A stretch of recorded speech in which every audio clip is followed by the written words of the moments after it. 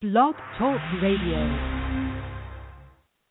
You're listening to the Dynamic Dojo Show with Restita and Robert, your source for martial arts talk radio. 3, 2, 1, we're live.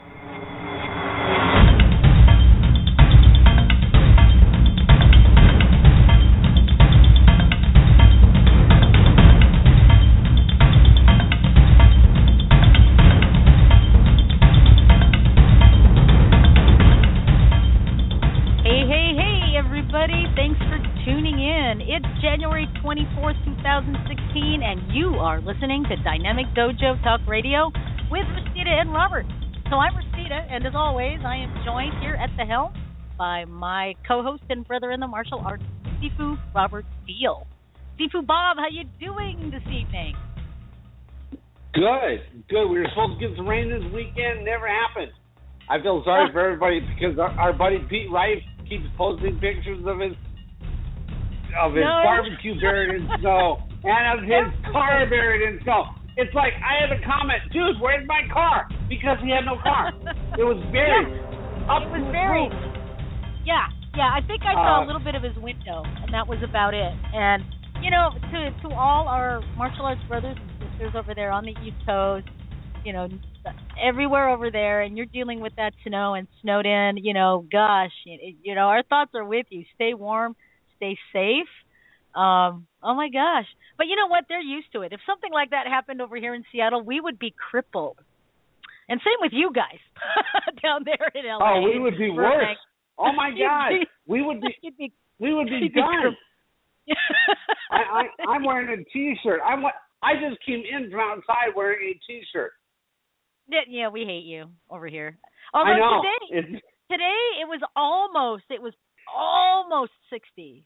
So, you know, around 55 or something like that. It was almost 60, and we were like, this is unseasonable for January here in Seattle. Normally it's like cold and raining and stuff like that. And on rare years it will snow. Not quite like the East Coast, but it is crippling. I mean, when the weather forecast says snow and there's proof on the Doppler radar, people go ape. And you know, forget it. Forget going to the grocery store, Walmart. Stay away from Walmart. Stay away from Target. Stay away from Fred Meyer. They're all zoos. And then when just a little bit of the snow starts coming down, you could feel people freaking out. It's like, come on, folks. Anyway, so listeners, our phone number here is 347-677-0699. Please stay tuned because later on, after our first segment, we're going to be talking about martial arts for people with special needs. In this episode, we're going to be talking specifically about autism and other sensory processing issues. However, our discussion is going to be geared toward anyone with special needs. And we want to hear from you, listeners. We want to hear from the martial arts instructors. We want to hear from paraeducators and teachers and therapists and other professionals that are familiar with sensory processing issues. We want to hear from you about possibly getting some tips to give other martial arts instructors about teaching kids with Asperger's and all the kids in the Autism Spectrum, myths and realities about autism and stuff like that. But we'll be talking about that a little bit later around 6:30. So don't go away. All right. Hey, you know how to start a real fight? I figured out something. You know how to start a real fight with a vegetarian? What's that? You just tell them, well, I'm close to a vegetarian. I'm what they call, you know how they talk about secondhand everything. Secondhand smoke, secondhand this, secondhand that. I'm a secondhand vegetarian. Cows eat grass, I eat cows. Okay. Okay.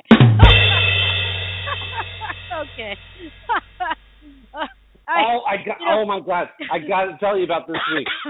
Okay. I went to a show that one of our past guests that were on with Art Camacho was doing at a place in Studio City. Amazing. She's Hispanic and she's very famous, I guess, in Mexico. For her music, and my wife decided she wants to go with me. I'm like, okay, cool. I'll just rearrange my ticket. No problem.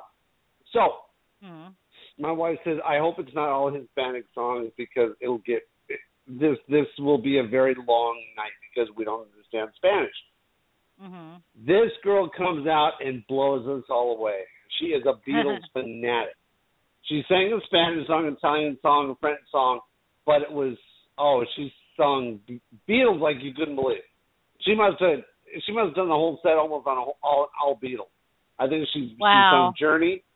Her ending song, believe it or not, was Dexy's Midnight Runners. Come on, Eileen. It was Eileen. Yeah, right on. It was a remix, and she was just fabulous. And I told her, man, you were the first one you were the only one who ever heard somebody tell our Camacho is full of shit on the air. It's just, yeah. Because I did. Now, here's the funny part, though. Remember the Robert Blake murder? Yeah. This was inside that restaurant where he had dinner with his wife the night she was killed. Oh, wow. Whoa. Somebody said that to me and I said, no. So I Googled it while Jenny and I were walking up to the restaurant. Yeah, it was where his wife was killed, about a block away. Wow. Yeah, so it was like that restaurant's actually part of history. Yeah, for sure. Wow. That's cool, though. It was very cool. Sorry, I got a frog in my throat. I think I might have to get some tea when you get to the weird news or something. Weird. All right. Well, let's get this show started so later on we can talk about martial arts for special needs. So who do we have for birthdays there, Sifu Bob? Birthdays, it's funny. Out of the whole week, I only have 3 birthdays for 3 people I know, and they're all on the same day.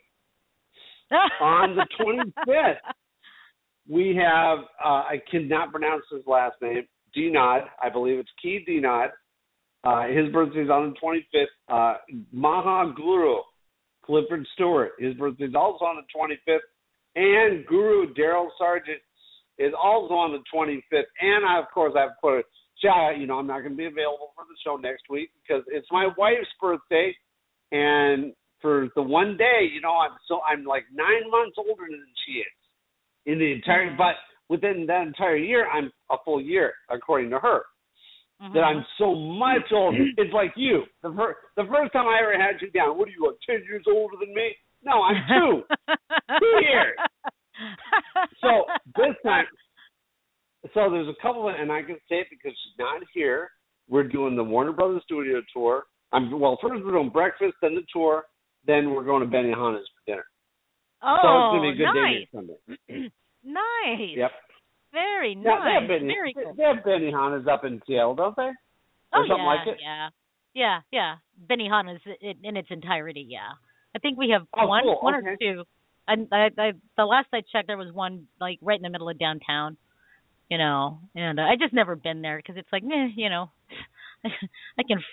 can fry my own meat with but I can't juggle, so whatever. Right. But one of these days I do want to go there. Let's see if I've got any birthdays here. Shout out to Facebook buddy Travis Tapia. His birthday's today. A Kung Fu younger brother, David Wynn. And let's see, I already said Daryl Sargent and Key Denard. My cousin, tomorrow, is turning 39. So happy birthday there, Bong.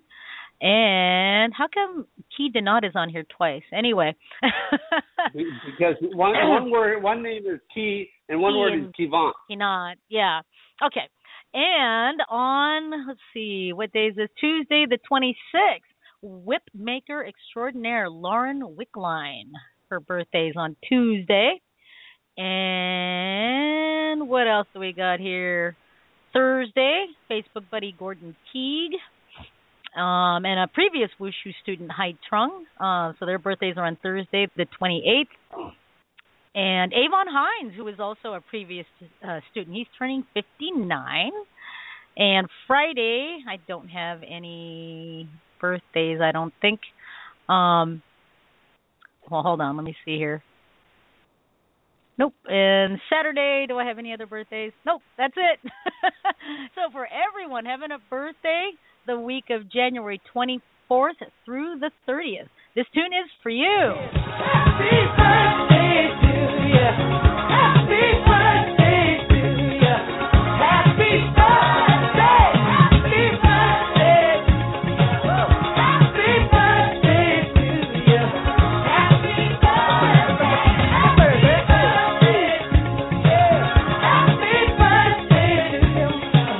Happy birthday. Happy birthday to you.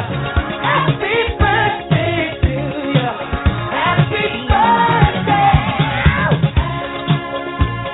Okie dokie. Happy birthday, everybody. Have a wonderful birthday week. Wow. It's almost February already. When I looked at the calendar, I was like, what? Yeah, I know, Really? right? Really? That's interesting. All right. Let's get moving on. Announcements and events. Do you have any going on? No, I actually had a pretty cool event last night. I forget his last name. He was a Tang Sudo master out of Thousand Oaks. They're honoring at the Martial Arts History Museum. And he was actually a personal student of Chuck Norris's and Pat Johnson. And it was their second largest crowd in the museum. First we have Cecil People's Night, which we had over 200. And then last night there was like 170. So it was a good night. Right on. Yeah. Very cool.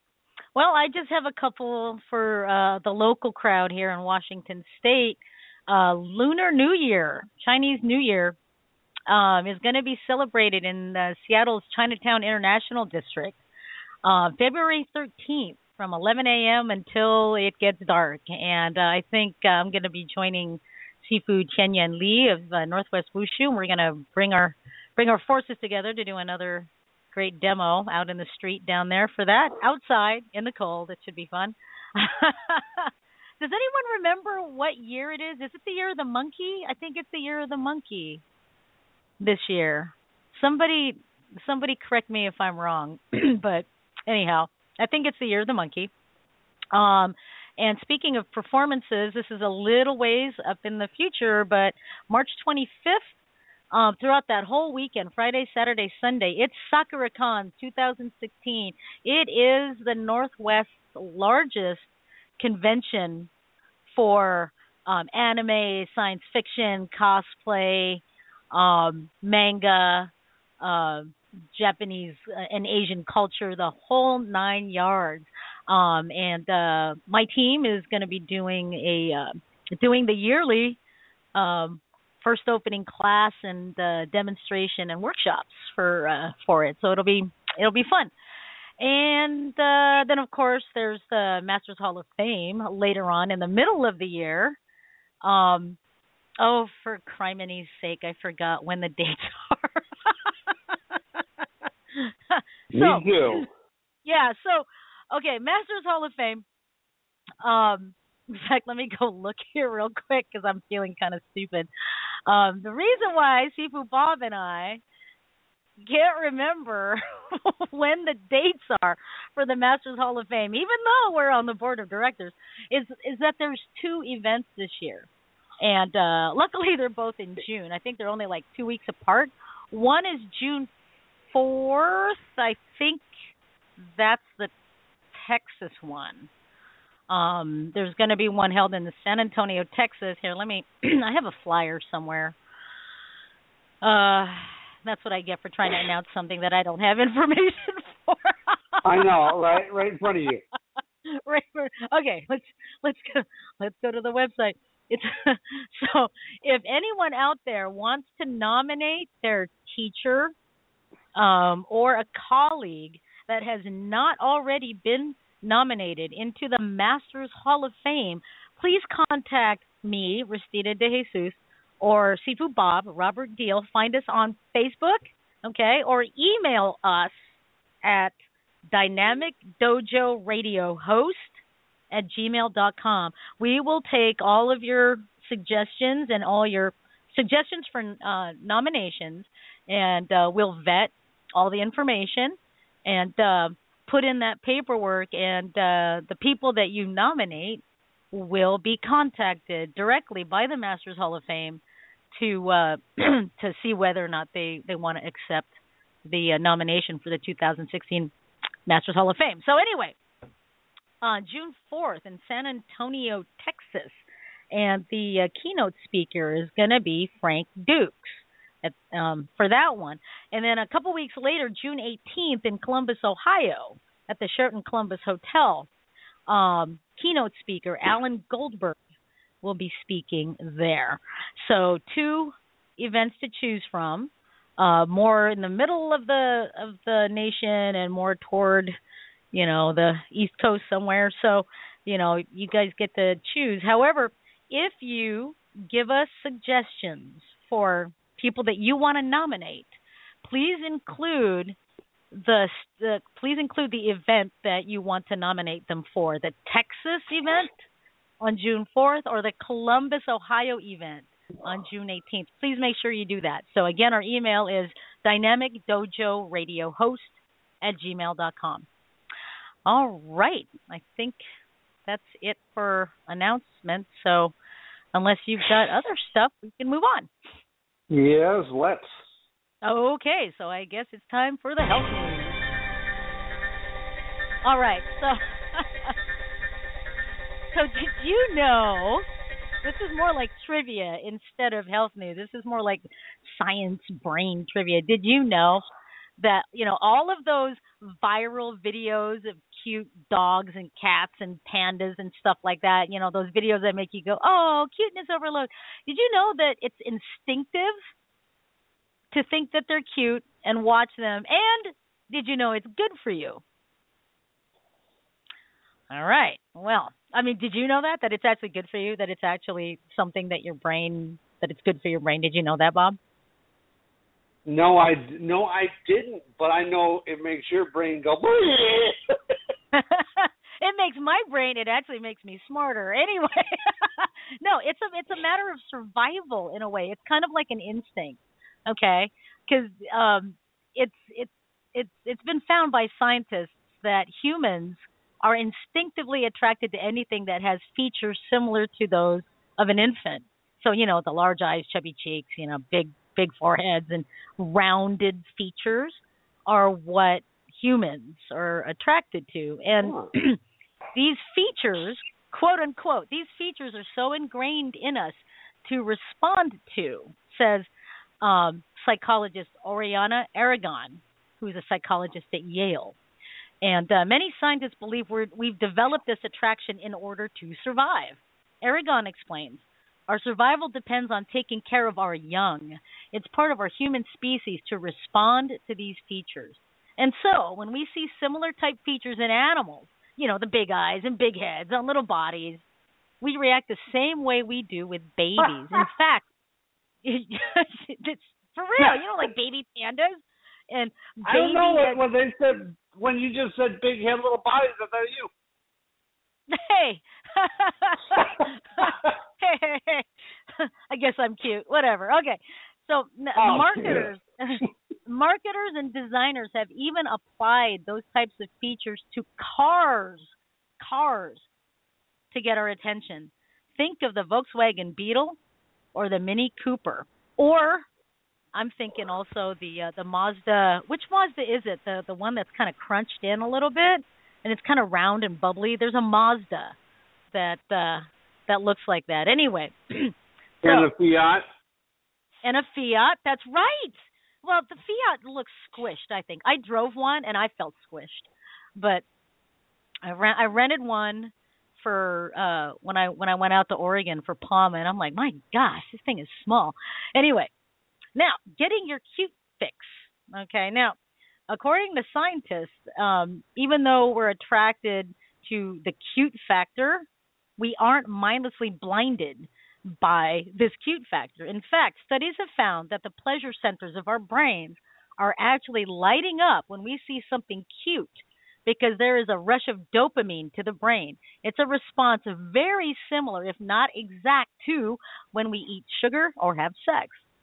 So if that's the case, I've been posting a lot of porn on my Facebook page.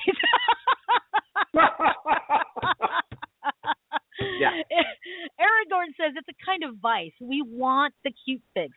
There are entire things devoted to cuteness, said Aragon. Now, it's something that gives us pleasure and it makes us come back, like eating those high-calorie rich foods in the early days. So seeing and caring for something cute acts in a similar manner in our brain. We see a cute baby and instinctively reach out to cuddle it, or we go, "Aw." Our brain gets a dopamine boost to reward us, and boom, we're happy. Now, there's also a weird side to the cute overload, okay? There's something called cute aggression, okay? Aragon has specifically studied cute aggression. That's kind of like the feeling when things are so cute you just can't stand it and you just want to pinch those cheeks, that kind of thing. And a number of languages actually have specific words to describe this sensation. So, for example, as Filipinos, we say gigil, which describes the urge to grit your teeth or just pinch those cute little cheeks. And the French say mignonne à croquer, which means so cute you want to munch it.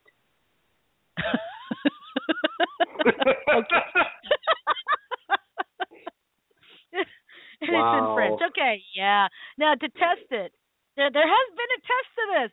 To test it, Aragon and her team presented people with pictures of baby and adult versions of animals such as elephants, ducks, cats, puppies, that kind of thing, right?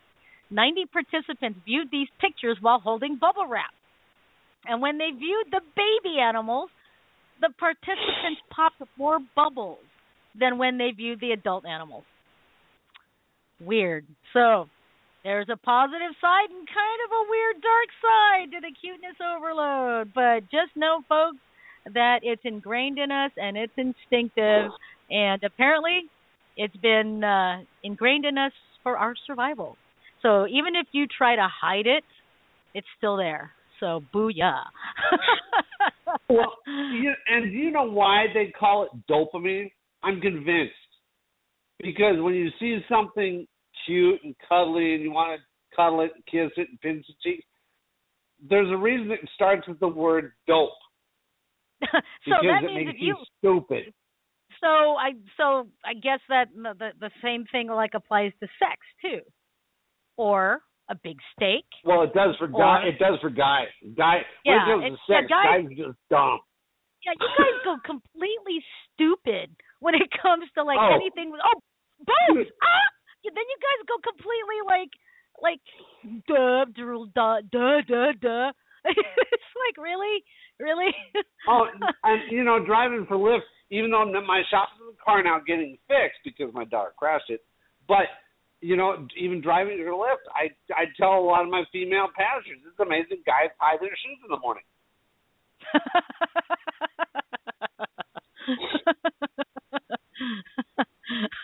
That's why, if you've noticed, a lot of husbands, if they're domineering or whatever, they'll actually, if they're wearing a long sleeve shirt, they'll have their wives button their buttons for them on their sleeves. And I've done that with my wife, because sometimes if you're going to a big dinner or something, you're really nervous, your hands aren't going to work. But they'll have the wives tie their shoes in the morning, not because their wives are their slaves, because they just can't do it. Oh, I'm sorry, man. I'm just so sorry. Anyway, now that should be weird news, but let's get on to the real weird news. What's on the weird news docket today there, buddy? Huntington Beach, California. There is a gym down there that some patrons may not be real happy with right now. There's a group of people in the Orange County area that rent out this gym and go all natural. Oh, so yes, and now they've got to stop going that way if they want to keep using this Huntington Beach City gym and pool. Since 2007, the Orange County group has rented the facility for private gatherings at which members play basketball, volleyball, and swim, all while naked. Wait. Basketball, volleyball? You mean things that involve jumping? Yes. What the And the hell? thing is, and how am I going to get through this? And some of the time, sorry, I just got so loud. I got this weird picture in my head of these guys playing volleyball Without their hands. with that, no, just playing ball and jumping, spiking, and and the net's right there. Without their hands. You can rip stuff off that way, getting caught in a net. Anyway. Oh God! You had to go there. Oh my God! Yes. I'm sitting here crying. And don't forget the MMA classes over there. Naked. That's right. Oh! Ding, ding, ding, ding! Woohoo! Well, and of course, when the women are walking around, you can never tell when they're excited. But when the guys are walking around, the girls go, well, it's 12 o'clock by that sundial. Technically you can anyway. Okay, let's keep going. Yes. On, la. This is going in weird places. It's okay. going south fast. It's going south. Let's go.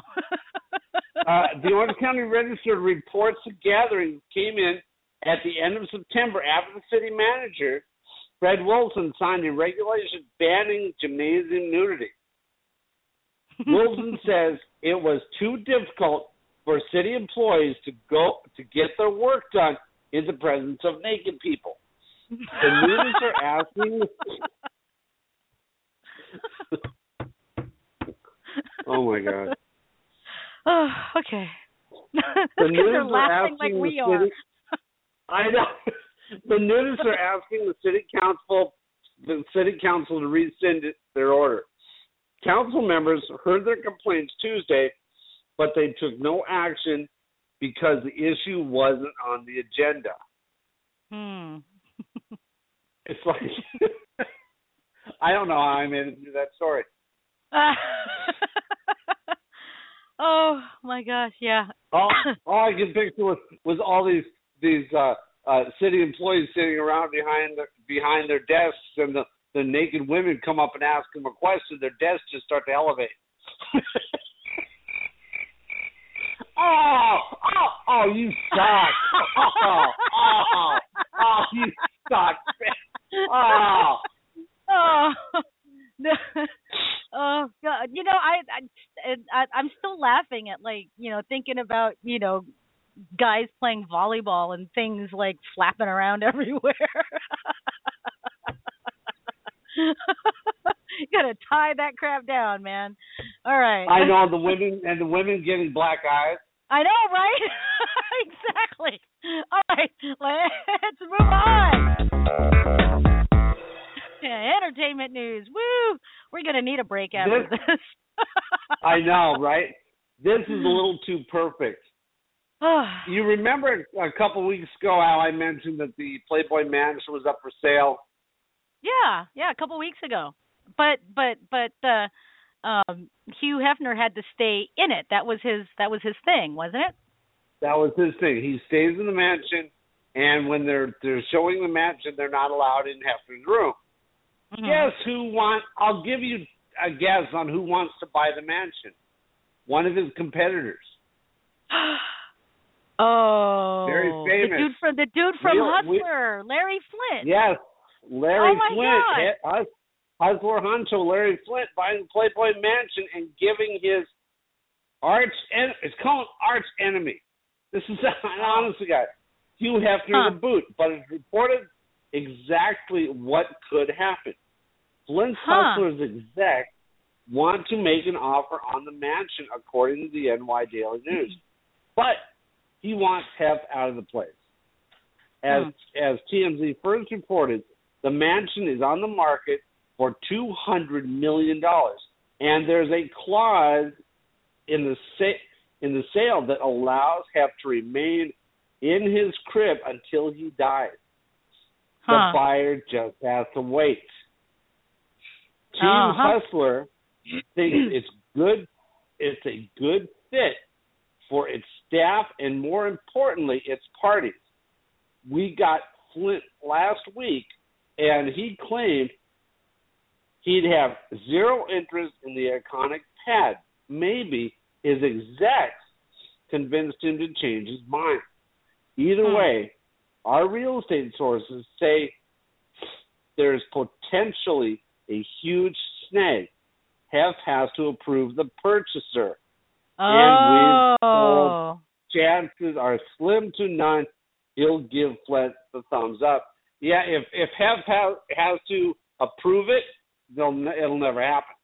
Right, exactly. Now, okay, what I want to know is, so does Hugh Hefner, is his bedroom basically an apartment? Is that what's going on? Because, I'm thinking, bedroom, right? I'm like, there's no way that I'd be able to live in my bedroom and not come out as long as people are living there. Bully for them if they agree to, hey, come on out anytime you want, blah, blah, blah, have parties anytime you want, blah, blah, blah, yay, he's a roommate, that would be great if he found somebody to do that, right? But then I have to stop and think, this is Hugh Hefner. He's probably got like the equivalent of like a 4-5 bedroom apartment, like on one of the floors, right? I mean, that's true. Cool, that's true. How cool is that? I wanted to bring this up. You mentioned something about the Fiat. Yes. One of their commercial, it's so stupid, it's funny. They're coming out with a larger Fiat. So they're showing this older guy and his wife, they want to get a little amorous towards each other, a little frisky. So this guy pops a Viagra. Okay. He misses his mouth. It falls down 2 flights over the balcony and into the gas tank of the Fiat, and the Fiat gets bigger. I think I might actually have a copy of that commercial. I think it's the official 2015 Fiat 500X Super Bowl commercial. I'll have to watch it later. And I looked it up. You're right. This is the year of the monkey. Oh, awesome. Very cool. So it's going to be the year of the monkey. Right on. So, all right. Well, I think that's it for entertainment. So, with that said, let's go ahead and take a break. We're going to need a break after all that joking around about Hugh Hefner and naked people. Yes. Yeah, I know. And when we come back, we promise we're gonna go a little serious here, and we want to discuss martial arts for those with special needs. In this episode's case, we're going to be talking specifically about autism, people in the autism spectrum, and how martial arts can be very helpful for them. So don't go away, people. We'll be right back after this. If you own a gun, you have a full-time responsibility. When you aren't using it, be sure it can't get into the hands of curious children, troubled teenagers, a thief, or anyone else who might misuse it. Your family, friends, and neighbors are all counting on you. Remember, always, lock it up. For more information on firearm storage safety, visit ncpc.org. This message brought to you by the National Crime Prevention Council, the Bureau of Justice Assistance, and the Ad Council. Dear parents, much of what we learn in this world comes directly from you. Whatever your message is, it will become part of us forever. Please teach us to accept one another. Teach us to respect one another. Please, do not fill our minds with hatred. Do not expose us to bigotry. Do not teach us to judge each other by race, religion, orientation, or the color of our skin. Teach us the concept of tolerance. Teach us to understand one another. Teach us to accept people of different cultures and persons with different beliefs than yours. Please help us to create a world where every man, woman, and child is treated equally. Dear parents, please don't teach us words of hate. We learn from you every moment. If you use certain words which might be hurtful to others, we will repeat that word. Please don't show acts of hate. If you act against people of different faiths, we will repeat your actions. Dear parents, we are your children, and we are relying on you to help us create a world where every person is tolerant of one another. Inside this little Burbank building, this is the first museum in the world dedicated to martial arts. It really reflects on the style and the philosophy of each and every different culture. White eyebrow kung fu, monkey kung fu, the animal styles, Shaolin. Talking about the ninja here. Japan had the samurai. Here we go into our Korean section. In fact, every corner of Asia and the Pacific has its own martial art. It'll be an absolute shame if one day you ask a kid and he doesn't know who Bruce Lee is. From the history of the Japanese samurai to the artistry of anime, enjoy a look into Asian culture by visiting the Martial Arts History Museum in Burbank. Hi, this is Frank Duke. This is Joe Douglas Wong. Hi, this is Kumu Lua, Michelle Manu, and you're listening to Restita and Bob on the Dynamic Dojo Radio Show. The only place to be to get the real scoop on the real things that are going on in the martial arts world.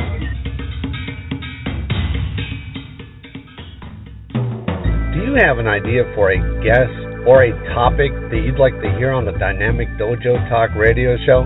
If you do, you can email your suggestions and ideas to dynamicdojoradiohost@gmail.com, or you can also post it on the Dynamic Dojo Facebook page. You're listening to the Dynamic Dojo Show with Restita and Robert, your source for martial arts talk radio.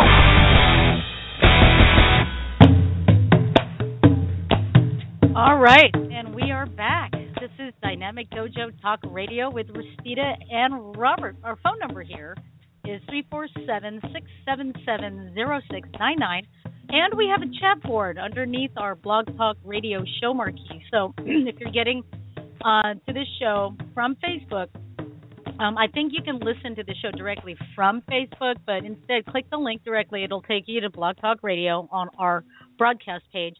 And you'll see our marquee playing live, and just scroll down a little bit and find our chat board, and you can join the conversation there if you'd like. So give us a call if you're a martial arts instructor that has classes for those with special needs, or if you're a teacher or a paraeducator or a therapist or anyone else or a parent of a child with that falls within the autism spectrum or any of the special needs and the sensory processing. Give us a call. We'd love to hear from you because we'd really like to talk about activities that really help your child or that help someone that you know with sensory processing difficulties. All right. So first off, sorry if I'm a little distracted. I just found out from Seafood Bob that I'm the only one with show notes, and apparently he didn't get the notes. Did the notes get to you, Bob, at all? You know what, Bob? I need to put on. I got the link you sent me. Yeah. Oh, okay, good. All right. So, what I want to start off with, though, since we're talking about autism, right? I kind of want to start off with things people should know about autism, and there's many myths about autism, and we're gonna get into some of those because we kind of want to nip some stuff in the bud when it comes to the myths. Okay, now people that have this condition that we know as autism fall within what we call the spectrum, meaning varying degrees, because there isn't just one type of autism, right? There's varying degrees and varying skills and limitations that each person with autism has. So I just want to kind of throw out a couple things out there that would allow people to understand people with autism a little bit better. Okay. Now, problems with social interaction are very common with those with autism. Now, it's not always like that, folks. I mean, it's not like they're just going to sit there and not talk to anyone. It's not like that. Like I said, there's varying degrees. Okay. Now, in children with autism, it's common in some that impaired social interaction is a trait that is commonly displayed. But there's a wide range of behaviors, and kids with autism can have varying combinations of symptoms. So now, in addition to well-known symptoms such as lack of language skills, failing to make eye contact, and a lack of response to their name, there are a number of symptoms in varying degrees that may indicate having an ASD or autism syndrome as a child gets older. So one of these is an inability to interact socially or make friends with other kids. Now, again, there are several there are many degrees. I mean, I know a lot of autistic kids that have great social skills. We call those very high functioning. Anyway, lack of normal conversational skills, i.e. starting or continuing a conversation, repeating phrases or repeating things from memory instead of coming up with original statements, obsessive compulsive tendencies such as having to line up objects in a certain way or being incapable of deviating from a routine.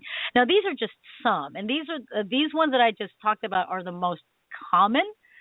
That's not to say that all kids with autism will have these traits. So I just want to make sure everyone knows that. Like I said, there is no one description for what an autism child or an autism adult is. Okay. Now, although language problems are often cited as an indicator for autism, it's important for us to know that not all children with autism struggle with their language skills.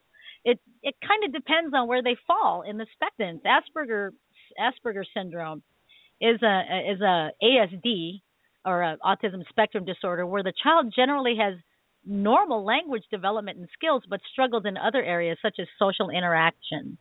Advanced degrees focused on autism can help teachers decipher the nuances of the spectrum. Okay. Now, let's talk a little bit about how autistic people can be overstimulated. Now, another common theme with kids who have autism is that they can become easily overwhelmed by sensory stimuli. I can't even say it, and they can't process it as other children would. Because, okay, let me back up a little bit here. A few years ago, I heard an adult talk about another child of a child with autism, and basically described the kid as basically they were using words that would not be very appropriate, like the R word, right? And stuff like that. And it's like, really, come on, And I heard this and I went, are you serious? Do you even know what autism is? Do you even know what it is? Do you even know what Asperger syndrome is? No, and I'm like, well, apparently you think that, anyone with autism is developmentally disabled. They're not disabled. They just have a different perception of reality. And your perception of reality makes me want to kick you in the head.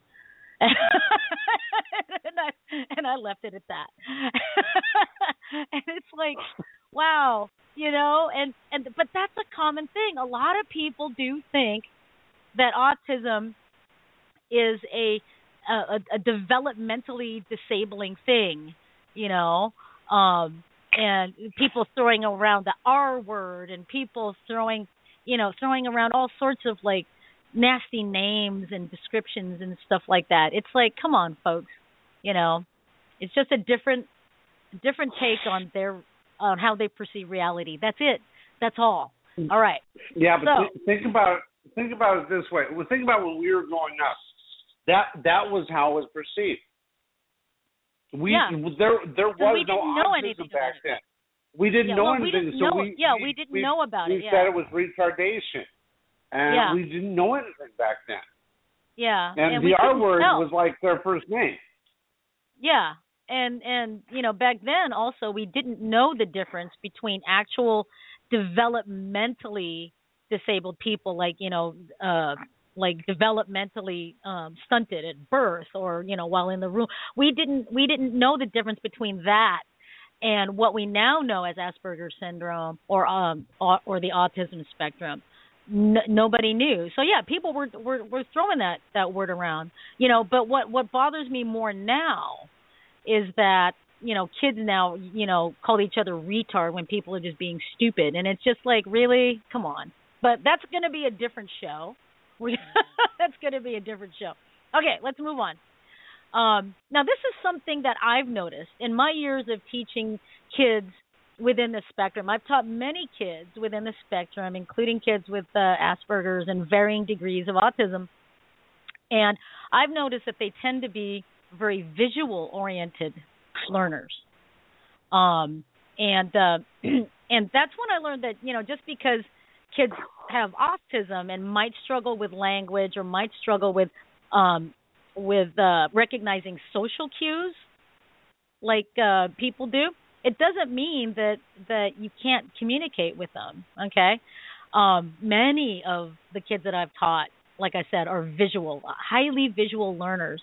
And I found that using, visual examples and using visual and also sensory activities where they can use their hands and feel the surface of things that they're going to be using. I found that stuff like that, help me get through to some of these kids. And this is something that I want to talk to other martial arts instructors about if they want to call in, and and if you have classes for kids in the autism spectrum, please call us. We'd like to talk with you, and we'd like to see how you can turn other activities into visual activities. So that's the key. That's one of the keys that I found helps me with the autistic kids here at my own school. All right. So now, early diagnostic benefits treatment. That didn't make sense. Hold on, I said that wrong. Early diagnosis benefits treatment. There we go. Now, according to the Centers for Disease Control and Prevention, 1 out of 88 children under 10 years old has an autism spectrum disorder. Okay, 1 out of 88. 1 out of 88, you guys. Okay, which works out to be slightly more than 1% of all kids. Boys are 4 times more likely than girls to be autistic. And for this reason, it's incredibly important for you as a teacher, whether, a teacher in school, if you're a paraeducator or a martial art teacher, to watch the signs of autism in your students. Now, once a child is diagnosed, and the sooner they start getting into speech therapy, social training, and other therapy, they'll be more the more successful that their treatment will be. Okay. Now let's move on to like older kids, teens. Now, teens with autism often encounter depression and have behavioral problems as they go through adolescence. I mean, let's think about it, folks. Right? As teens, we go through hell anyway. We go through that phase where nothing's good enough. I hate my parents. Emotional roller coaster and this and that and the other. Okay. On top of that, if you're a teen with autism, it can be pretty tough. So secondary special education teachers should pay close attention to their autistic teens, okay? Because, it could make or break a change in their treatment that might be needed or adjusted to help them get through that difficult time in their lives. And being a positive role model and a positive influence can make a lasting impact on any of your students' lives that have ASD. All right. So that's just some things about autism, and that kind of like segues us into some of the myths about autism. And again, I just want to give our phone number out for anyone that wants to call in. If you're a parent of an autistic child or a teacher, a martial art teacher with classes for people with special needs, give us a call, 347-677-0699. All right, so Bob, hey, are you like outside or something like that?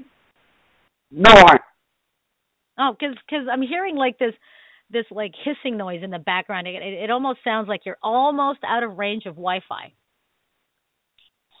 Oh no, it's no, weird. not at all. No, Okay. me and my wife developed this little leak. Oh my gosh. Oh my gosh. Oh, and just so you know, and only Bob knows what I'm talking about, he opened my response email. Okay, so what? So only I told the listeners only Bob knows what I'm talking about right now. He opened my response email. Mm-hmm. Okay, so he knows what I'm talking about. All right. So now let's get into some of the myths about autism. And I'm going to start because I hear this all the time, right? And it drives me up the wall. It's when people think that autism is caused by bad parenting. Let me tell you something.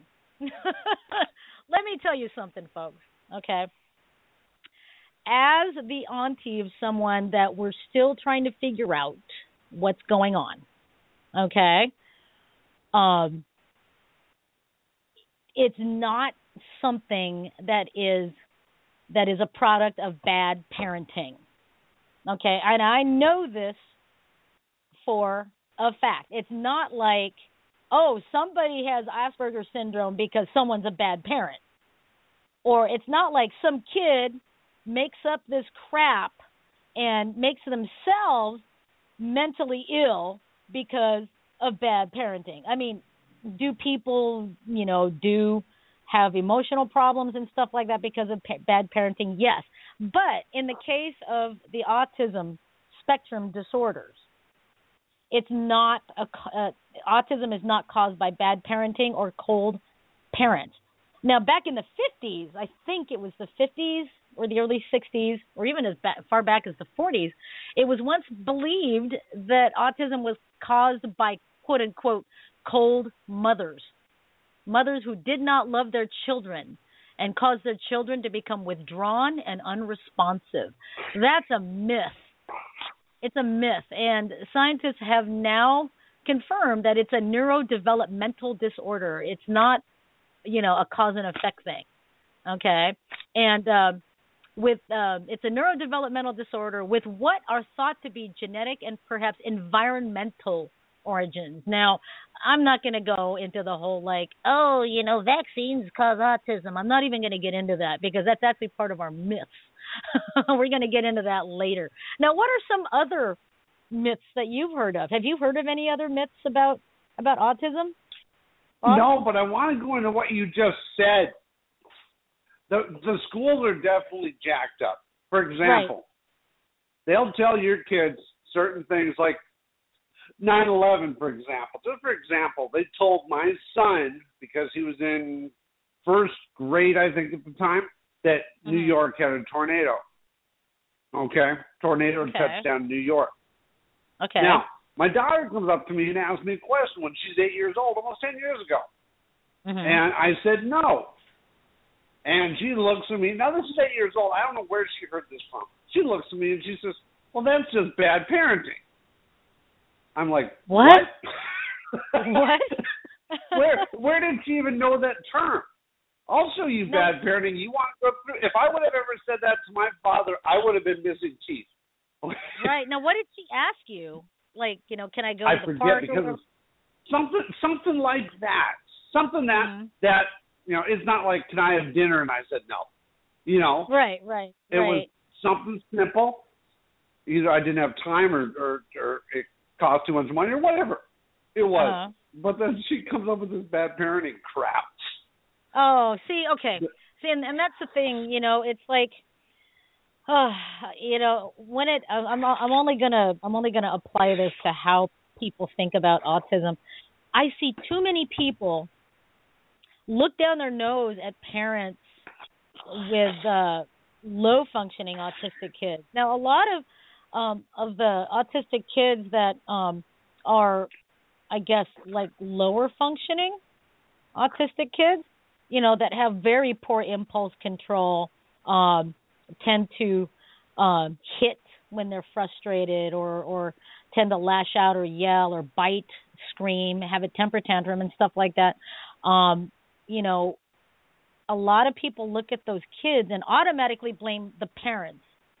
Okay, now let me tell those parents that are looking down their nose something. Let me tell you something, and I want these parents to listen.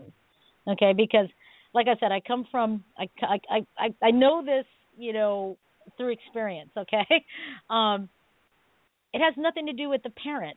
Okay, if a kid is low functioning in the spectrum, if they don't have coping skills to be able to deal with frustration, nor do they have the capability to express through words what they're frustrated about. Okay? So when they get frustrated, yeah, they'll kick, they'll scream, they'll bite, they'll tear your hair out, they'll punch, you know, that kind of thing. And I tell you what, you know, when you get a kid that is having a temper tantrum like that, they are about as strong as a fully grown adult. All right, and you don't want to get punched by someone like that. You know, I've worked in the field in schools and stuff like that with autistic kids too, teaching martial arts. And you probably think to yourself, now why would you want to teach a kid who hits, bites, you know, and yells and screams out of anger? Why would you want to teach them martial arts? Hang on, folks. We'll get to that. Okay, we'll get to that. It has nothing to do with the parent. You know, like one time I was at a movie, Bob, it was like years ago, and a mom was with a kid at this movie, and the kid started like squirming in the seat and yelling and screaming, and the woman was being so patient and like talking to him in hushed tones and, you know, just being very motherly, and the kid just would not have it, you know. And I started to hear people behind me saying, get that kid out of here. You know, a little brat. That would never happen in my house. And, you know, people down the road, I'd slap that kid silly. You know, that kid needs a spanking. You know, that lady needs to discipline her child. You know, how dare she bring in a crazy child like that? You know, and I just couldn't. I was like, really? Really? And then when she finally brought the kid out, I could tell kid was in the autism spectrum. It was obvious to me. And I kind of looked at her and I gave her this look like, you know, I'm so sorry. You know, I'm so sorry. And, you know, she left and people were still mumbling about, you know, if that were my kid, I'd slap that kid silly, blah, blah, blah, blah, blah. And I just wanted to turn around and just shout at the top of my lungs. It has nothing to do with that woman being a bad parent. You know, and oh yeah, sure, you know, let's slap a kid that won't know why they're being slapped. That'll help. You know, it's like, oh my gosh. So, you know, parents, you know, if you're a parent, you know, and you don't have a child with autism, be thankful. However, you know, don't cast a judgmental eye on other kids' parents. And, you know, don't think that it's bad parenting, okay? Because I assure you, judgmental parents, that if you had a kid with autism, you would do no better. And guess what? Other parents are going to think you're a sucky parent too. So, you know, just think about that. You have no clue. Think about that, parents. There's that. Wanted to put that myth to rest, that it's not bad parenting. All right. So you haven't heard of any other myths of autism? No. Okay. Nope. Well, I've heard that some people actually think that autism is like a disease that you can take medication for, and that it can be cured. And that's a myth. Okay. And there's a lot of like snake oil therapies and medicines out there, and alternative, you know, whatever, right, that have been touted as quote-unquote possible cures for autism, including diets, vitamins, and I can't even say this, chelation. It's a process which supposedly removes mercury from the body, but includes potentially deadly liver and kidney damage and its side effects. Oh, awesome. Gee whiz.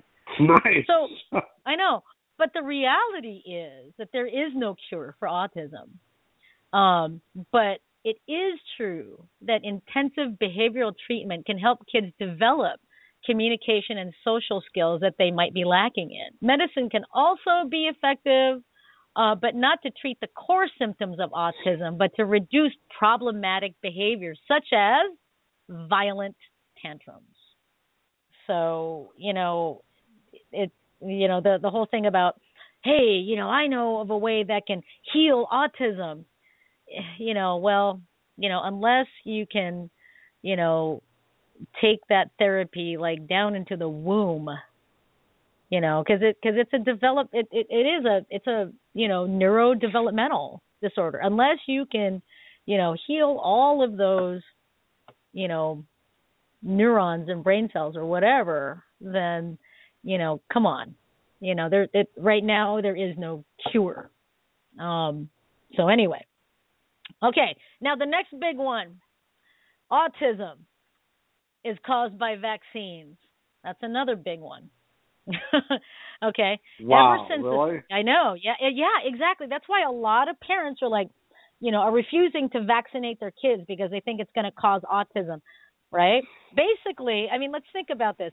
I'm not going to vaccinate my kid. I am not going to protect my kid from potentially deadly diseases because I don't want my child to have autism. When in reality, what's probably going on through their head is, I don't want to deal with having a child with autism. Or in some people's heads, I don't want a child who is mentally retarded. That's kind of what I think is going through some people's heads, right? Oh, I'm only going to do this to protect my kid. Well, I'm sorry, there are diseases out there that could kill your child if you're not vaccinated, okay? Now, there was a scientific paper that was published in the late 1990s. I forget when. I remember when it came out. I just don't remember what year it was. And the paper suggested that there was a link between childhood vaccinations and autism. And it was almost immediately debunked scientifically, but people kept believing it, that vaccines caused autism. Now, right, as of now, there has been and there is no evidence that autism and vaccines are linked in any way, but the idea has undermined parents' confidence in the safety of vaccines. Now, there's, believe it or not, Bob, there's a lot of unvaccinated children out there. Okay? I believe it. Yeah, a lot of unvaccinated children, and it's causing outbreaks of childhood diseases that were previously under control. Come on, if there's going to be an outbreak of measles somewhere, it's because some kid was unvaccinated, Right, yeah. Come on, diphtheria, your kid's unvaccinated? Oh, okay. Now my kid has it. Gee, thanks. So, yeah. So that's a myth. And again, it had been debunked, but apparently people are not catching that. So, yeah. Now, speaking of outbreaks of diseases, there's another myth that autism is an epidemic. Okay. All right. You know where I'm going to go with this, right? I'm going to say that autism is not something that you catch like a cold, folks. Okay.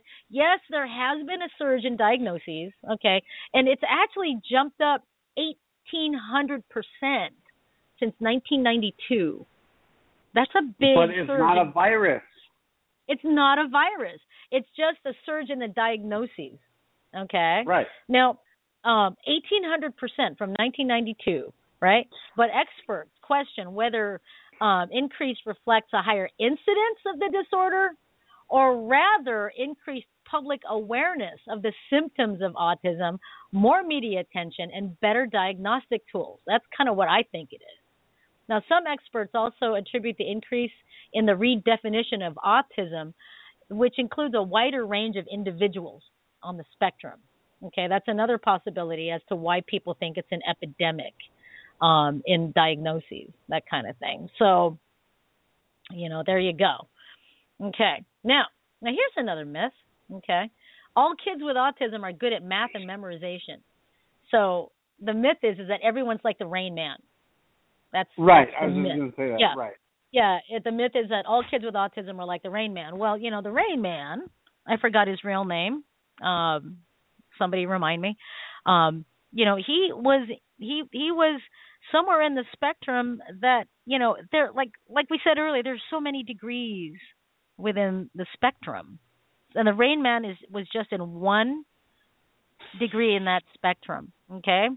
Now, there's that term, savant, right? And that refers to someone that's otherwise mentally challenged but can calculate huge numbers in their heads or have photographic memories or have incredible musical talent or what have you, right? But all of these stories and incidents kind of give us a false impression that all children with autism have these God-given skills.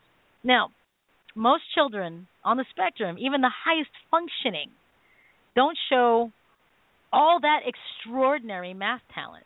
However, what is true is that children with an ASD exhibit intense interest in particular subjects and may accrue a great deal of information, skill, and ability to process that information about that hobby. Okay, I'm going to call it a hobby because, I've heard of kids that are intense. They get so intense about fences. I've heard of kids that really like fences. The different styles of fences and the surfaces of fences. Something that we go, it's a fence. So what? But right. I tell you what, when they get focused on that, a lot of these kids have incredibly high IQs. When they get focused on that, the creative sense really starts to blossom out of that. And we're going to get into that a little bit more when we talk about martial arts. Okay. Another myth is kids with autism have no feelings. And it's not so much that kids with autism don't have feelings.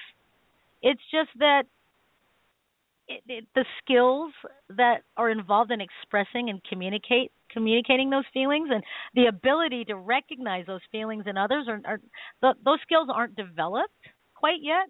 However, training, social training, and therapeutic training and stuff like that can allow autistic kids to literally learn how to be social.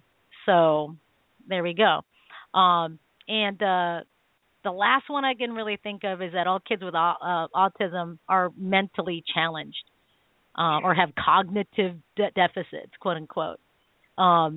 Now, that's not to say that that there aren't some kids that have cognitive impairments. Of course there are, because again, there's so many degrees on the spectrum. However, many on the high functioning end do not. And cognitive deficits aren't really part of the ASD diagnosis. So there you go. Those are just some of the myths of autism. And the biggest one that I wanted to get out there was that that autism was caused by bad parenting and that autism is something that you catch, right? Oh, I don't want Johnny near little Timmy because Timmy's autistic. I don't want Johnny to get autistic too. Really, that doesn't happen that way, everyone. So, chill out. All right. So, 347-677-0699. That's our phone number. I think everyone's going out and having a Sunday because I know here in Seattle it was a sunny day here in Seattle and it was kind of warm for January. So I think everybody's out and about. Out and about and not here. All right. So let's get into martial arts and autism. So I'm gonna ask you this question, Bob. Okay, what are some things about martial arts that you feel would be beneficial to kids within the autism spectrum? One is focus. Yes, definitely. One is motor skill. Definitely. They have to be taught to a certain way, because one of the things I notice about maybe an autistic child, no matter where they sit on the spectrum, they will fight authority. You know this. So they've got to be very delicately handled on the disciplinary side. Right.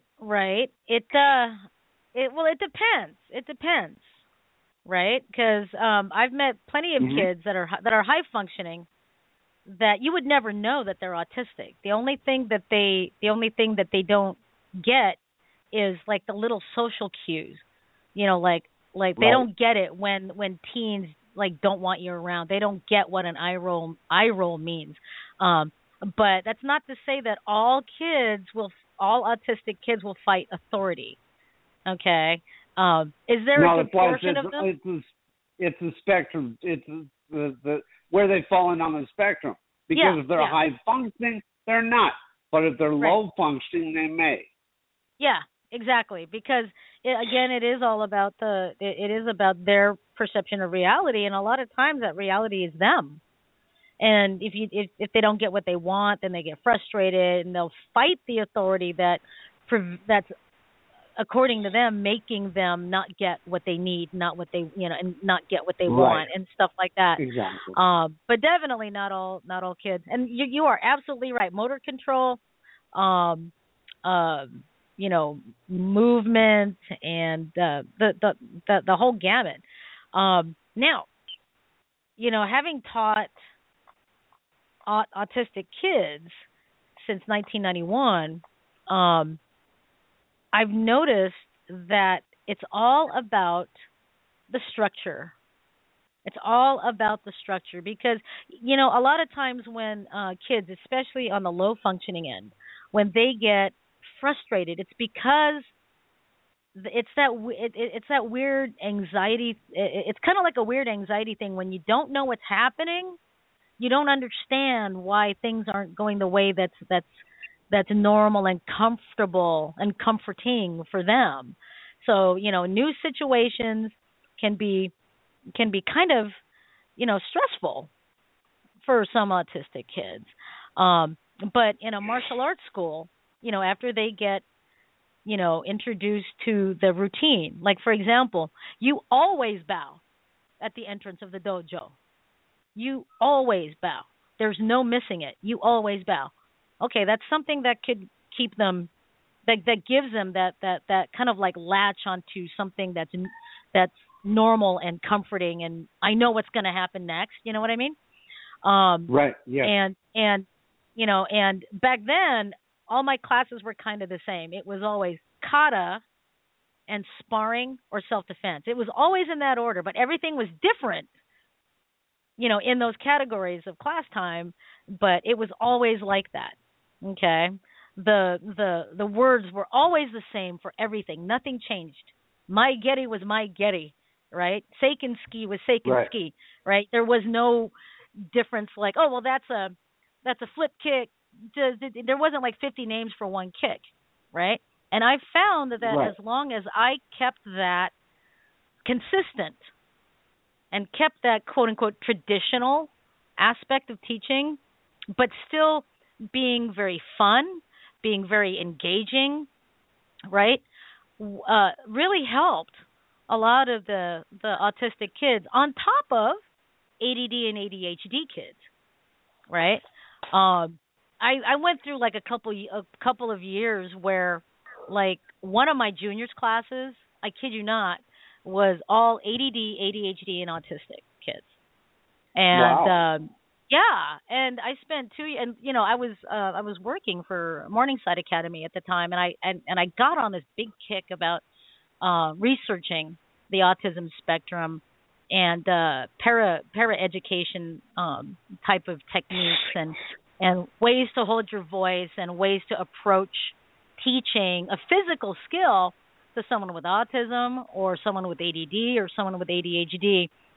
I became obsessed with it, with reading about it because I wanted to help these kids. Yeah, I know, right? So, what guru Cheryl used to say, us martial artists, it takes a special kind of person. I think we're all kind of ADD and ADHD. We're all a little obsessive compulsive. If you look at every martial artist out there that has reached a master level, we're all kind of obsessive compulsive. And I'm like, you might be right. Some more than others, but you might be right. But anyway, okay, back to the subject. My point being is that getting back to the teaching, and and again, I'd like to hear from other instructors out there that teach classes for kids with special needs, whether it's Autism Spectrum or any other type of special need. Give us a call, 347-677-0699, or get us on the chat board, or if you find us on Facebook, go under one of our announcements and type questions in there. Okay. Now, a little bit about traditional training, though. The important thing I found. What did you drop? Nothing. Oh, okay. It sounded like something dropped. It was like that. But anyway, the important thing about the traditional training is to keep the curriculum. However, the atmosphere of the traditional training should not be stressful at all. All right? So, in the adults class, where I normally bark at people or, like, brr, get down in that stance, that kind of thing. What is that? That's not a push-up, that kind of thing. Not, if I bark, you and I know that that's old school, right? You just take it, and, not that I ever abuse my students verbally, but it's like I'm very strict when it comes to, hey, that's, get with it. Stop, don't be lazy today. Come on, chop, chop, let's go. That kind of teaching, though, does not work with any kid, much less autistic kids. Okay, now there's a reason why, right? This is just a theory. I don't know if it's scientifically tested. Okay, young kids, I've found, right, having taught kids from as young as 3 all the way up until 18, young kids go through a developmental phase that I've seen all these years where, they will learn when they enjoy learning, right? I mean, if it's fun, right? I mean, doesn't that make sense, right? If it's fun, they're going to learn it and they're never going to forget it. Oh, yeah. However, if the learning becomes, if the learning is based on, I have to do push-ups because I did something wrong, like I did this punch wrong, I got to do push-ups, right? Then it's really not going to give them a positive experience to want to learn that. They're going to go to mom and dad and go, I want to quit. I don't like karate anymore, right? So all that barking and yelling and screaming at kids, it just doesn't work. And if you have an autistic kid in there, you're asking, especially a low-functioning one, you're going to ask for trouble because you're going to instill the fact that yelling at people is going to get you what you want. And in that age group for even regular kids, between 6 and 8, that's, I'd say maybe 5, 4, 4.5, 5 to 8. That's the period I found, at least in martial arts, where, you really have to make sure that the classes are age appropriate, okay, and mentally appropriate for everyone in your class. And that includes ADD, ADHD, Asperger's, everyone in the autism spectrum, people with, developmental disabilities and stuff like that. And then from like 9 to 13, they begin to get it. They begin to get, hey, when you're old enough, you can handle the tough training, and this is the tough training that'll get you your black belt in this particular art. And Sifu's not mad at me. She's just being strict. She wants the best out of me. And if I'm being lazy, she's going to call me out on it. They begin to get that. And that's when you can actually go, if you're that type of teacher, that's when you can actually teach in a more, quote-unquote, traditional method. Push-ups, give me 10 because, you talked out of turn or whatever, right? But anytime before that, they're not going to get that. I mean, I still see that in my Tiny Tigers class. If someone does something wrong, I'll always try. Well, you know what? You broke that rule. It's time to do push-ups. Well, then everyone does push-ups because all they're doing is following instructions. They don't get it. So it's it's important for martial arts instructors to know you can't run a traditional martial arts class with the yelling and the helper stick. Definitely no helper stick. Yeah. Right? And definitely no yelling at people that they're doing it wrong and stuff like that, and it's just not going to work. And you're going to instill behaviors in autistic kids that you think you're improving, but you're not. You're instilling behaviors such as, hey, if I want to get what I want, I'm gonna have to shout like I'm angry. And if someone does something wrong, at least what I think is wrong for me, they deserve a punishment. And that's and you don't want that with a child whose reality is perceived a lot differently than ours. So remember that, martial arts instructors. So, yeah, it's just incredible how some people forget that. And we'll just, we do classes for kids with special needs, and here, no, you gotta get anyway. Sorry, you can't. I've even heard of schools that will not promote people to black belt because they cannot use their legs, because they cannot show a Zenkutsudachi, because they can't show Yiji Yongma or whatever, right? Or they can't do chain punchings. You don't get black belts in Wing Chun, do you? Do you? Oh yeah. Oh do you? The Okay. Black. But it's primarily I've heard of few schools that can't do a black belt because they can't show all of the skills. Okay, well, I see where they're coming from, because if you're going to get a black belt, you got to show the skills. Of course, we get that. But right.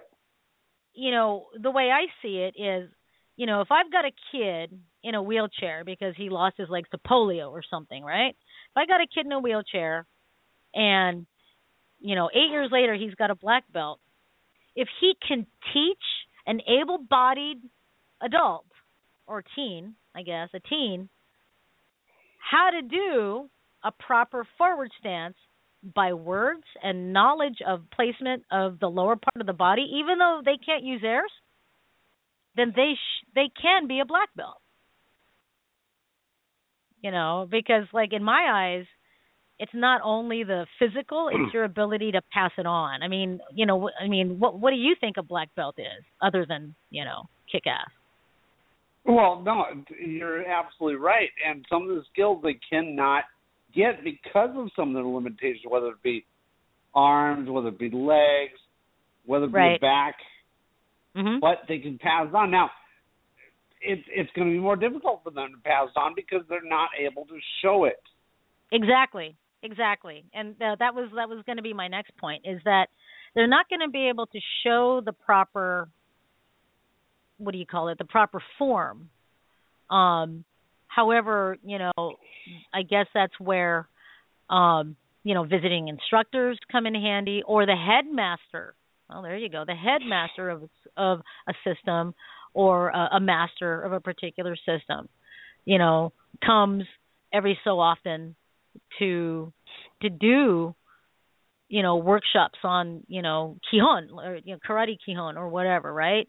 Basics or whatever. And then it's up to that black belt.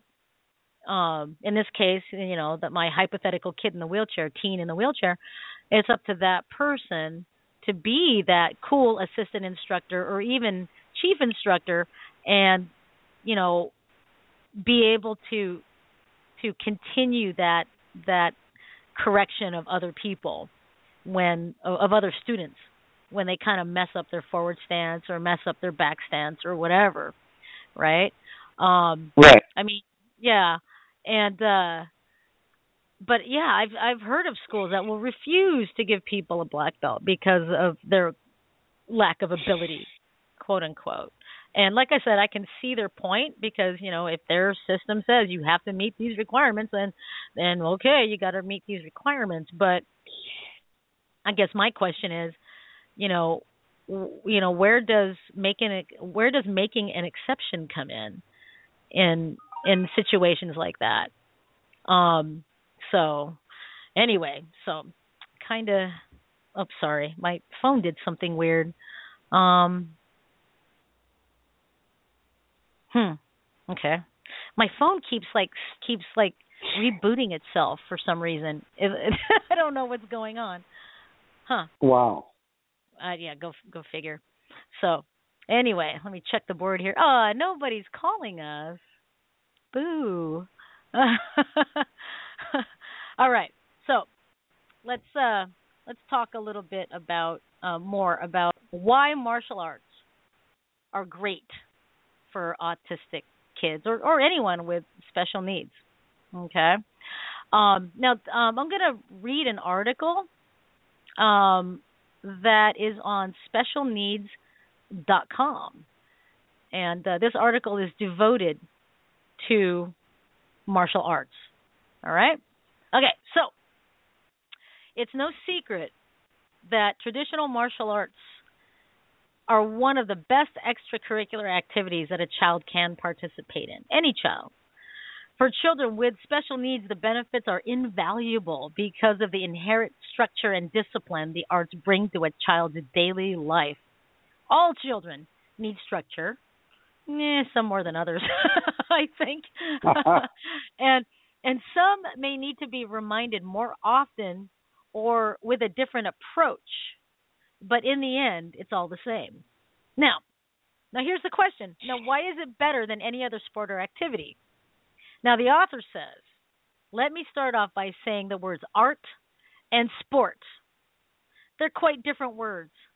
And art is any activity regarded as a medium of imaginative or creative self-expression. A sport is an activity involving physical exertion and skill in which an individual or team competes against another or others. Now, the unique component of martial arts for children with special needs is the competition within themselves, not with others, not necessarily at least. Children with special needs must work on life skills and not competing with others for a trophy. Now, that's not to say they shouldn't compete in tournaments and receive those same rewards, because they should. However, the criteria must be carefully considered and achievable. The author says, I'm not a proponent of everyone wins, because failure is a part of life, and I'm a believer in that too. Life skills are what you should consider in martial arts, and if that's all you get out of martial arts, then ta-da, you're a winner. Now, let's talk about some benefits right now. Consistency and repetition create familiarity. And that's what I was talking about a little earlier, about something that feels comforting and familiar, right? And therefore, children on the autism spectrum do well with martial arts classes because of the constant, hey, horse stance, 20 punches, and the punches are the same, okay? Repetition of the same location, the same dojo, the same classmates, the same curriculum, and knowing what to expect are all part of the recipe. With continuous structure, discipline, and fun activities, even a child with multisensory issues almost immediately rises to the occasion. Now, most children with special needs receive therapies on a weekly basis. Adding a traditional martial arts program to their existing therapies can only assist them in reaching their goals faster. Think about it. When an instructor focuses on your child's needs, there is no doubts the results are immediate. Focus, concentration, balance, tone, awareness, self-regulation, core strength, reduced anxiety, and spatial awareness are just a few of the benefits your child will receive when you find the right studio. Now, many programs for typically developing kids are not suited for every child with special needs. Either the game cannot be played slowly enough time can't be devoted to learning the rules, adaptive equipment isn't there at the studio, et cetera, et cetera. So what can we do? Prepare the child in the most non-restrictive way, which is one of the life skills we must always keep in our minds. Everyone feels good when they know something, so let's prepare our children for life before tossing them in an unfamiliar situation. Now, the author says, I'm sure you want to know the difference between one martial art and another. There are several styles of martial arts and programs available, so getting educated is very important.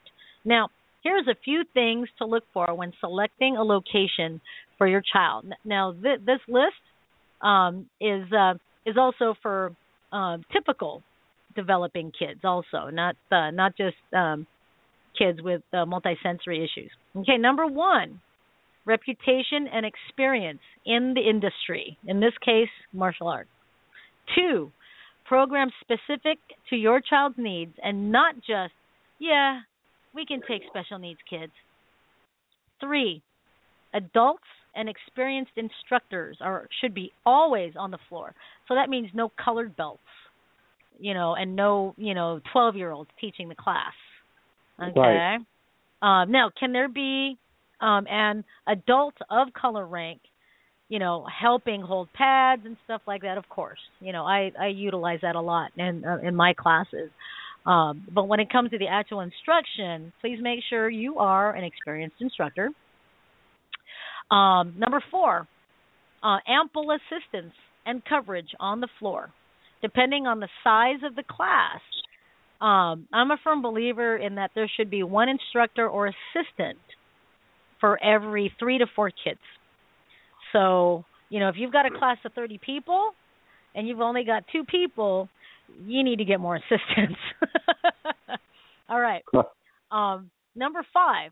Now, in the case of having a class that has autistic kids in it, okay, having therapists, having the child's therapists or teachers present at the class, or if the martial arts instructor has a background of working with people in the autism spectrum, that's a big plus.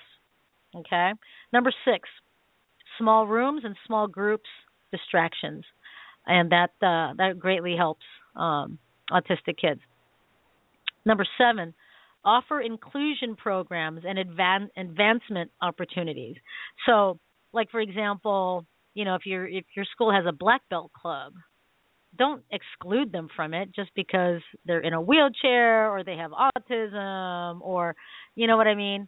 And right. Definitely allow them to test for rank. Right?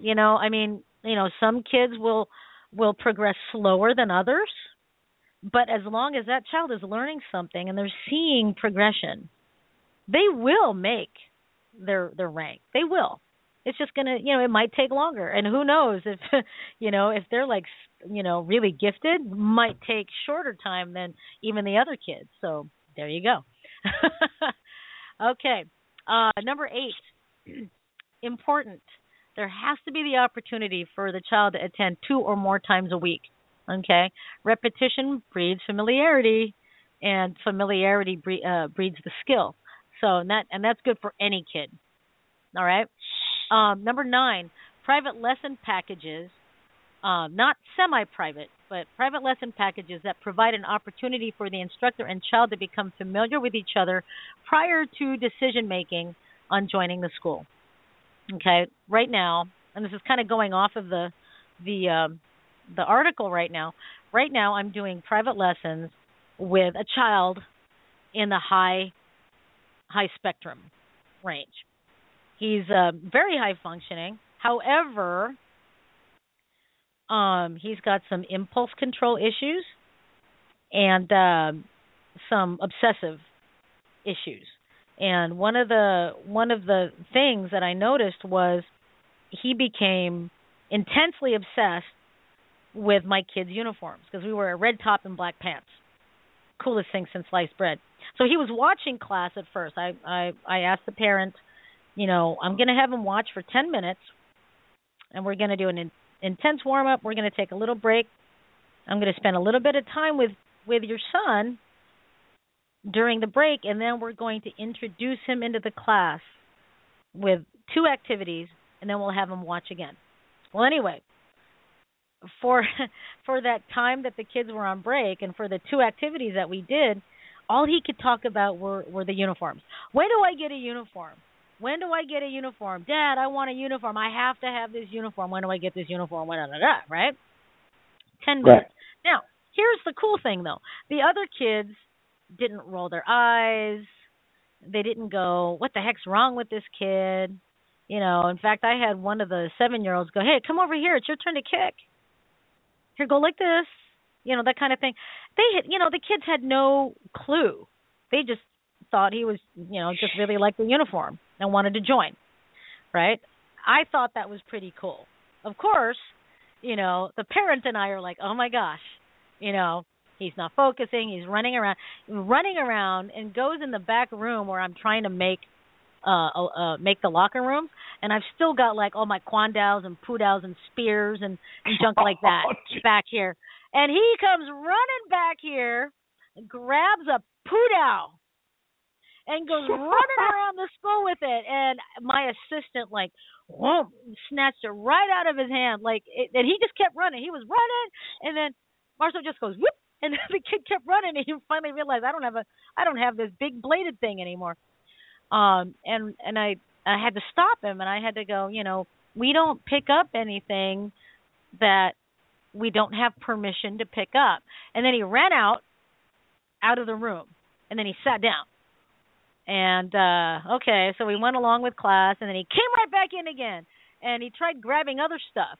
But then he put it down. He dropped the sword in the middle of the floor, and I stopped him. I'm like, we don't pick up things that we don't have permission. Did you ask me for permission? No. Well, then we don't get to pick it up. Okay. And he leaves it on the floor, and he runs into my kitchen and starts opening the fridge. And I was like, oh, my God. What am I going to do, right? But you know what? I think it was more stress on my part. I was making it stressful for me because I know, looking back, I know exactly what went on through my head, Bob. I went, oh, my God, it's my job to make this an organized class, where everyone gets to learn something and nobody's distracted. Well, as I look back on that day, right, I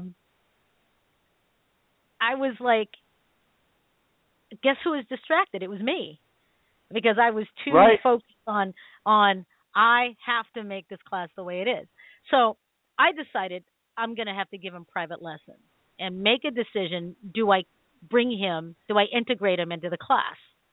Right? Now, the kids, they had fun with him, even though he kept running in and out and in and out and in and out, right? They had no idea he was autistic. They didn't care, whatever, And you know what? Neither did the parents, I was more like I was stressed out making sure he didn't pick up like a kwandao and go running around and take somebody's eye out. That's what I was afraid of, right? I didn't want him grabbing wires or anything like that, and, ripping them out of the wall. So I said to the parent, okay, we're going to do private lessons with him. And I find that it helps. It's just me and my assistant, and certain doors are closed, so that way it's off limits. And he knows that part. If a door is closed, you cannot open it. And I've had to develop just in the last week, several exercises just to get him to focus. And I've found out that he is incredible with figuring out how to untie knots. Not just overhand knots, but funky knots, like knots that Turk's head knots that I make, with paracord and stuff like that, right? When he went flying through the office, he picked up I have a gaucho knot around a pole that I have in progress, and it's a double gaucho knot that I'm trying to put together, right? And it's pretty intricate. It's taken me, it took me about 2 hours just to get the first part started, and I was like, oh my God, I got to take a break. Well, anyway, he managed to slide it off of the pole. So, and there's paracord dragging around on the floor when I finally stopped him, and I freaked out at first because I'm like, oh my God, that took me 2 hours to start. And he kept pulling on it, so it got really tight. And when you tighten a gaucho knot, unless you know how to untie it, it doesn't untie like a square knot. You're just going to make it tighter. So I said, hey, buddy, I tell you what, you really like that knot? He's like, yeah. And I'm like, I tell you what, okay, how about let's play a game. I'm going to give you 15 seconds to try and untie that knot. And if you're not successful, okay, that's okay. We're going to come in here. We're going to do 10 kicks. And then after your 10 kicks, we're going to come out and I'm going to give you another 15 seconds. Well, anyway, that was enough to get through the 45 minutes that I needed with him, right? But in that 15 seconds, he was focused. And after the lesson was over, he still had a lot of knot left. And I said, okay, buddy, let's go ahead and let's have you untie that. You want me to make it harder? Yeah. So I pulled it tighter. There you go.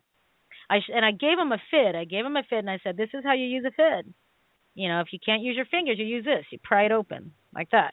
And he sat there for 15 minutes, not talking, absolutely focused, for 15 minutes, undoing my gaucho knot. And I was like, holy crap. And all I could do was sit there and watch this boy, okay? Right. 8 years old. 8 years old. He should be in the older kids class, but, he's functionality like tiny tigers, And he just sat there and played with this knot. And I looked at his dad and I kind of pointed. He's like, he threw his hands up like I never knew.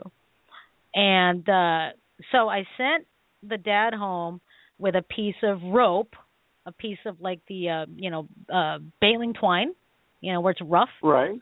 And some poly rope that I had hanging around when I was making those tape whips. Because it's smooth and it comes apart in little strings and stuff like that. And I said, here, take this with you. You might want to play with it. But I suggest you tie a bunch of wonky knots in it for him to untie. And a chopstick. Give him a chopstick. And I've yet to hear what's happened since then, because I want to hear that he can sit and focus for 5 minutes or 10 minutes or 15 minutes. And if that's the case, my point to the martial arts instructors out there is that, you want to look for signs in something that they're interested in. And the thing that did it for me was when he grabbed that knot and he kept grabbing the jump rope and he wanted that belt. He wanted the uniform. Look at me, I earned a black and white belt. Well, it was a jump rope. And I'm like, he's really got something about the belt. What's going on? So I decided to play with it, and there we go. So, if you're a martial art instructor, look for those signs of something that they're interested in. Build an activity centered around that with just a hint of it. It doesn't have to be exactly like, oh, let's all untie our belts, although all kids like to do that. Let's have a race, right? It doesn't have to be anything obvious like that, but my goodness, you guys, it'll help. Anyway, so that's kind of my story with little Timmy. I'll call him Timmy. His name is will be withheld for privacy. But he's one of the examples of kids on the high functioning side that do what you mentioned, Bob, which is fight authority. Because when I would, there were times during the 45 minutes I'd bring him outside and he just didn't want to go into the lobby. And I thought, oh my God, he's going to put his foot right through my wall. And, cause he can, I'm sure of it.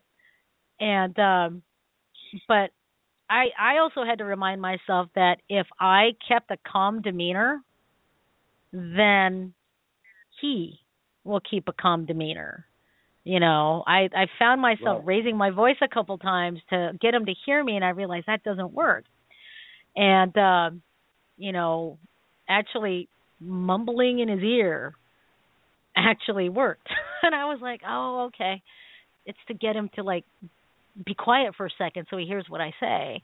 And it's like, so it's stuff, it's stuff like that we as martial arts instructors, if we choose to teach kids with special needs, that we have to be patient with. And I tell you what, it's something that you want to have to do, that you want to do. You have to want to do it. And if you're one of those guys or gals that expects instant results, then don't teach special needs kids. No. Right? If you are someone that, can't stand kids, of course, then don't teach kids in general. If you are not willing to go down each row and help physically correct their punch or their stance or whatever, then don't teach kids. I hate to sound like that, but it's kind of like, you know how it is, Bob. You meet black belts that are excellent black belts, but could suck as teachers. And there are some people that are absolute geniuses when teaching adults, but in no way, shape, or form have the skills or the mentality for teaching kids.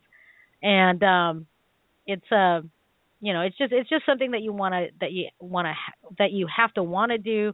It's something that you have to have a passion for, and don't get into it because of the money. This is one piece of advice for me. Don't say we teach special needs kids just for the money. And even if you do have a class specifically for special needs kids, charge them the same rate as your other kids. Don't charge them more, and don't use the excuse, well, if we're going to have to hire a therapist to come in to help with your child, or if we got to hire a paraprofessional to help with your child, it's going to cost you $150 a month.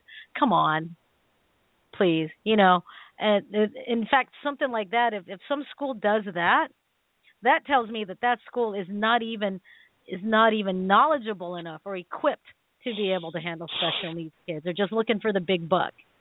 So, watch out for that. Okay. Because we know, and from experience, we don't start out as martial arts instructors to be a non-profit organization. It just ends up that way. Yeah, exactly. That's true. It's true. Like Guru Cheryl says, it takes a certain personality to be who we are. And, get a real job, Rusty. Yeah, whatever. All right, let's move on to what people should look for in martial arts schools for their child. And again, it's applicable to any child, not just special needs child. I left off at 9, sorry. Number 10, opportunities for rank advancement. And we did touch on that in that big diatribe that we had. Number 11, it helps if the school is backed and supported by some type of a larger organization for that martial arts style. So, for example, if you're in Shotokan, the World Shotokan, I don't know what they call it, but the World Shotokan Association or the World Karate, Association, WKA, WKO, I forgot what it's called. Or if you do wushu, we've got the USA WKF and the IWUF. That school wants to be backed or supported or endorsed by these larger organizations or national organizations or any type of larger body. All right. Number 12, the school that you're looking for should have flexible tuition schedules due to changes in therapies, doctor's appointments, and unforeseen personal issues. So that means, you should be willing to say, okay, hey, if you miss more than 2 classes or 3 classes a month, then we're going to give you this month off when it comes to, your next payment or whatever, blah, blah, blah, right? Don't be like, nope, we're like a phone bill. You still got to pay even if you missed because Johnny had to I don't know, he needed to have like throat surgery or something. Really? Really, come on. You're going to charge parents like $150 when they're like stressing over how they're going to pay their kids' medical bills? Oh, okay. Right. Whatever. Right. Yeah. So please, do consider, if you're a martial arts school, having a flexible tuition plan. Okay. Number 13, have studio events that provide social interaction with other students. Now, and that's the 13 things to look for. The author says, "It is my belief that all styles of martial arts are good. The question is, which style is the right one for you and your child, or your family? If the instructor is compassionate, patient, understanding, experienced, and willing to dedicate his or her life to your child, then that's the place to be. Regardless of the child's needs, learned behavior can only be achieved through behavioral momentum." Great article written by Paul DeSordo, and he's the chief instructor at Pediatric Martial Arts, Huang Martial Arts Wellness, and Dell Martial Arts LLC. So a little bit about Paul DeSordo. I want to give him lots of kudos for this article. Paul DeSordo started training in the Korean discipline of Subak Do, Muda Kwan, in 1986. He earned his 4th degree black belt and master instructor certification in 2003. He began instructing special needs children under the auspices of St. Barnabas Medical Center's Pediatric Occupational and Physical Therapy Department in 1995. He now consults special needs professionals and teaches both in schools as well as at his 2 studio locations. So thank you, Master DeSordo, for this article about teaching kids with special needs. I mean, an article like this needed to be written. When did he write this? Oh, it's pretty recent. But articles like this needed to be written, and I'm going to be looking to see if he has a book out or something like that. But anyway, all right. Well, it is 7:52 already. No one's called in, but I guess we had covered a lot of autism stuff. Yes, absolutely.